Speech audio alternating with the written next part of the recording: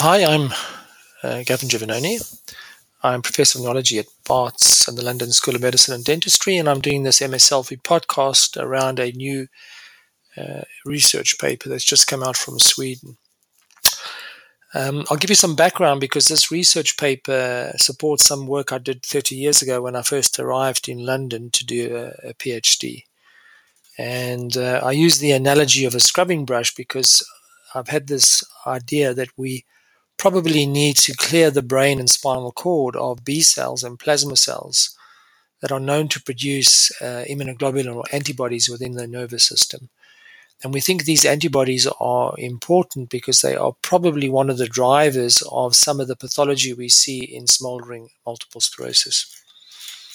And the reason why I had this hypothesis is when I arrived in London, I was doing a lot of reading around spinal fluid and spinal fluid immunoglobulins and their role in MS. And although we've been using excessive immunoglobulins in the spinal fluid as a diagnostic test for 50 or more years, we haven't been able to pin down what they react to. But I was of the opinion back then that they're unlikely to be there for no reason at all.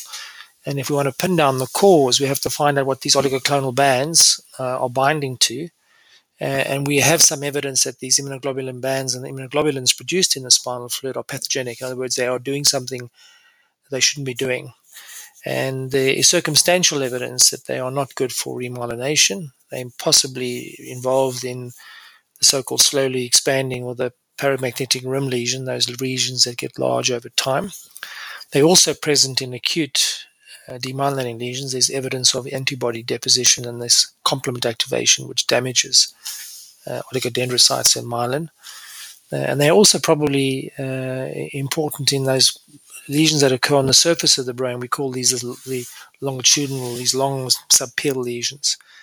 And we know that the immunoglobulin activate microglia and macrophages, and that's one of the reasons why we're trying to downregulate macrophages with drugs, because we think the immunoglobulin stimulating the receptors on these cells drives their activity.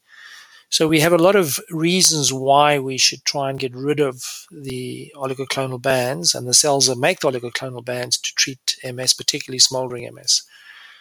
And when I came to London, my PhD supervisor, Professor Ed Thompson, made me read a literature around oligoclonal bands and CSF immunoglobulins. And I was particularly struck by a paper that he did with Professor Peter Rudge, another mentor of mine at Queen Square, that showed that the drug cyclosporin A, now cyclosporin A is a drug that's used to immunosuppress people having solid organ transplants, for example, renal transplants. And I'm acutely aware of this drug because my father, who had a renal transplant, took cyclosporin. And what they showed was in the trial of MS patients on cyclosporin, that cyclosporin actually reduced the immunoglobulin-free light chains in the spinal fluid. So it was actually having an impact on CNS B cell biology. Now, cyclosporin doesn't cross very well into the central nervous system, so this could have been due to its effects on the peripheral immune cells. Cyclosporin is a drug that works against T cells. I mean, it completely revolutionized solid organ transplant. And I don't even know if you're aware, but there was a big phase 3 trial of cyclosporin in chronic progressive MS. That was in an era where we didn't divide people into primary or secondary progressive. And actually, the drug worked. It actually slowed down disability worsening in people with advanced or progressive MS. Tragically, the drug never got licensed despite the positive trial. And the reason for that is that quite a large number of people in the trial got renal toxicity from the drug, and they thought the risk-benefit wasn't good enough, so it never got licensed. And the reason why it's quite sad is the renal or the transplant physicians actually eventually worked out with reformulating cyclosporin to be able to reduce the renal toxicity. So there was a drug actually back in the 1980s that was shown to work in progressive MS that was never taken forward. So that is the great tragedy of the field, is that we had therapies that were very, very effective, in suppressing worsening MS, and we never took it forward. And this actually predates the era of interferons. So people are quite surprised when I remind them of this fact.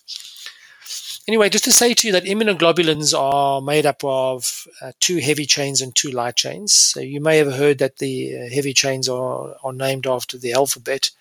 We have immunoglobulin D, M, A, E, and G. And if you look at IgG, there are 4 subtypes, IgG 1, 2, 3, and 4. And then when it comes to the light chains, there's just 2 classes of light chains, the so-called kappa and lambda. And interestingly, so when the B cells and the plasma cells make immunoglobulin, they tend to make too much light chain. So there's excessive kappa and lambda. And what happens is when they put these together and to make the immunoglobulin antibody and secrete it, they actually secrete a lot of free light chains, free kappa and lambda light chains. And you can actually use kappa and lambda light chains as a biomarker of immunoglobulin production. So when you do a lumbar puncture and you take the spinal fluid and you measure kappa and lambda light chains, you find that MS patients have very high levels and they correlate very well with the presence of oligoclonal bands. And they actually a biomarker of the production. So the level of immunoglobulin light change is proportional to the amount of antibody being produced. And so they are a biomarker of central nervous system, B cell, and plasma cell activity. And so that's why I was so excited to see that a treatment for MS reduced CSF light chains. And the question is, could we use this as a biomarker for testing other therapies? And we are. I spent quite a lot of time developing quantitative assays in the laboratory where you can actually measure the amount of free light chain, and they worked. So we used those assays on CSF. They didn't work very well in blood, but they worked very well in CSF and urine, and we produced publications back in the noughties. Actually, I had so much data when I left my PhD that we continue to write up the urine light chain data for years after my PhD finished. Anyway, we are in our group now using CSF kappa and lambda light chain levels as a marker to see if new treatment strategies can target these cells. And so we are running clinical trials of cladribine. There's one called Cladriplus, which is subcutaneous cladribine, and there's Clad-B, which is oral cladribine with Mavenclad. And also we got the Physamis trial where we're testing this drug called ixazomib, which is a CNS penetrant drug that blocks the proteasome. So it clogs up the protein synthesis machinery, and it triggers actually plasma cells to die. And this is a drug that's licensed for myeloma, a malignancy of plasma cells. And it is CNS penetrant, and we're trying to scrub the brain clean, either using cladribine or ixazomib to see if we can actually help people with more advanced disease, in other words, stop smoldering MS. And our primary outcome is we're doing lumbar punctures at baseline and follow-up, and we're measuring to see what the impact is. If these treatments are going to work, they should be killing B cells and plasma cells. And we have a clue already that cladribine is doing this. There was a study from Poland showing that people with multiple sclerosis treated with actually intravenous cladribine were able to scrub their brains clean of oligoclonal bands. About half of them lost their OCBs, and those patients had stable MS compared to the ones that weren't able to scrub the OCBs from their spinal fluid. So this is incredibly exciting, these trials, and I think they're potentially game changers, because if we can show that targeting CNS pathology improves outcomes, we will have a whole new class of therapy. So let's watch this space. Other potential therapies that get into the central nervous system are the BTK inhibitors and potentially CD19 targeted CAR T cells. These are engineered T cells that I've written about in a previous newsletter. The BTK inhibitors are closest to market, and the ones that are CNS penetrant are being designed to actually go into the central nervous system and target B cells and microglia to downregulate them to see if they have an effect. So the reason why they work against B cells is because B cells requires signaling through this particular protein or this enzyme, bridging tyrosine kinase, to make immunoglobulin and to stay alive. Now, I'll be surprised if BTK inhibitors scrub the brain clean of OCBs, because the long-lived plasma cell doesn't use BTK as a pro-survival signal. So they are likely to be resistant to BTK inhibitors. But let's see. I think I'm aware of people doing add-on CSF studies on the BTK inhibitors. When it comes to CAR T cells, I'd urge you to go back to a MSLF newsletter I wrote in September last year discussing the rationale of why we need to use these engineered CAR T cells. And these CAR T cells go all over the body and get into the brain and will kill B cells. Again, because we are targeting a molecule on B cells, CD19, which is not expressed on long-lived plasma cells, CAR T cells may not scrub the CNS clean of plasma cells. So this is why we may need to go a bit beyond just targeting CD19, but also targeting molecules that are on plasma cells. And there are CAR T cells that do that. Anyway, I've put up a little YouTube video in the newsletter which explains to you the rationale of why we're doing the Sizemus trial. And if you are interested and you live close by, please get yourself referred to our center to participate. Just to be aware that if you do go into the Sizemus trial, you have to have lumbar punctures, because that's the only way we can really measure whether we're impacting on the CNS pathology. And so the biomarkers in the spinal fluid. So just to complete then, there's just come a paper. The reason why I'm doing this is just a paper's just been published from Gothenburg in Sweden, where they actually measured the spinal fluid kappa and lambda levels, and they created cutoffs. And they showed that people who had very high levels of CSF kappa and lambda light chains, in other words, they had increased immunoglobulin production, were much more likely to have progression independent of relapse activity, or PIRA, which is a part of smoldering MS. So this is now a new study that's just come out from a large natural history cohort in Sweden, showing you that this biomarker actually predicts poor outcomes. So if that's the case, we should test the hypothesis. If we reduce the biomarker with our therapies, will we change the long-term history?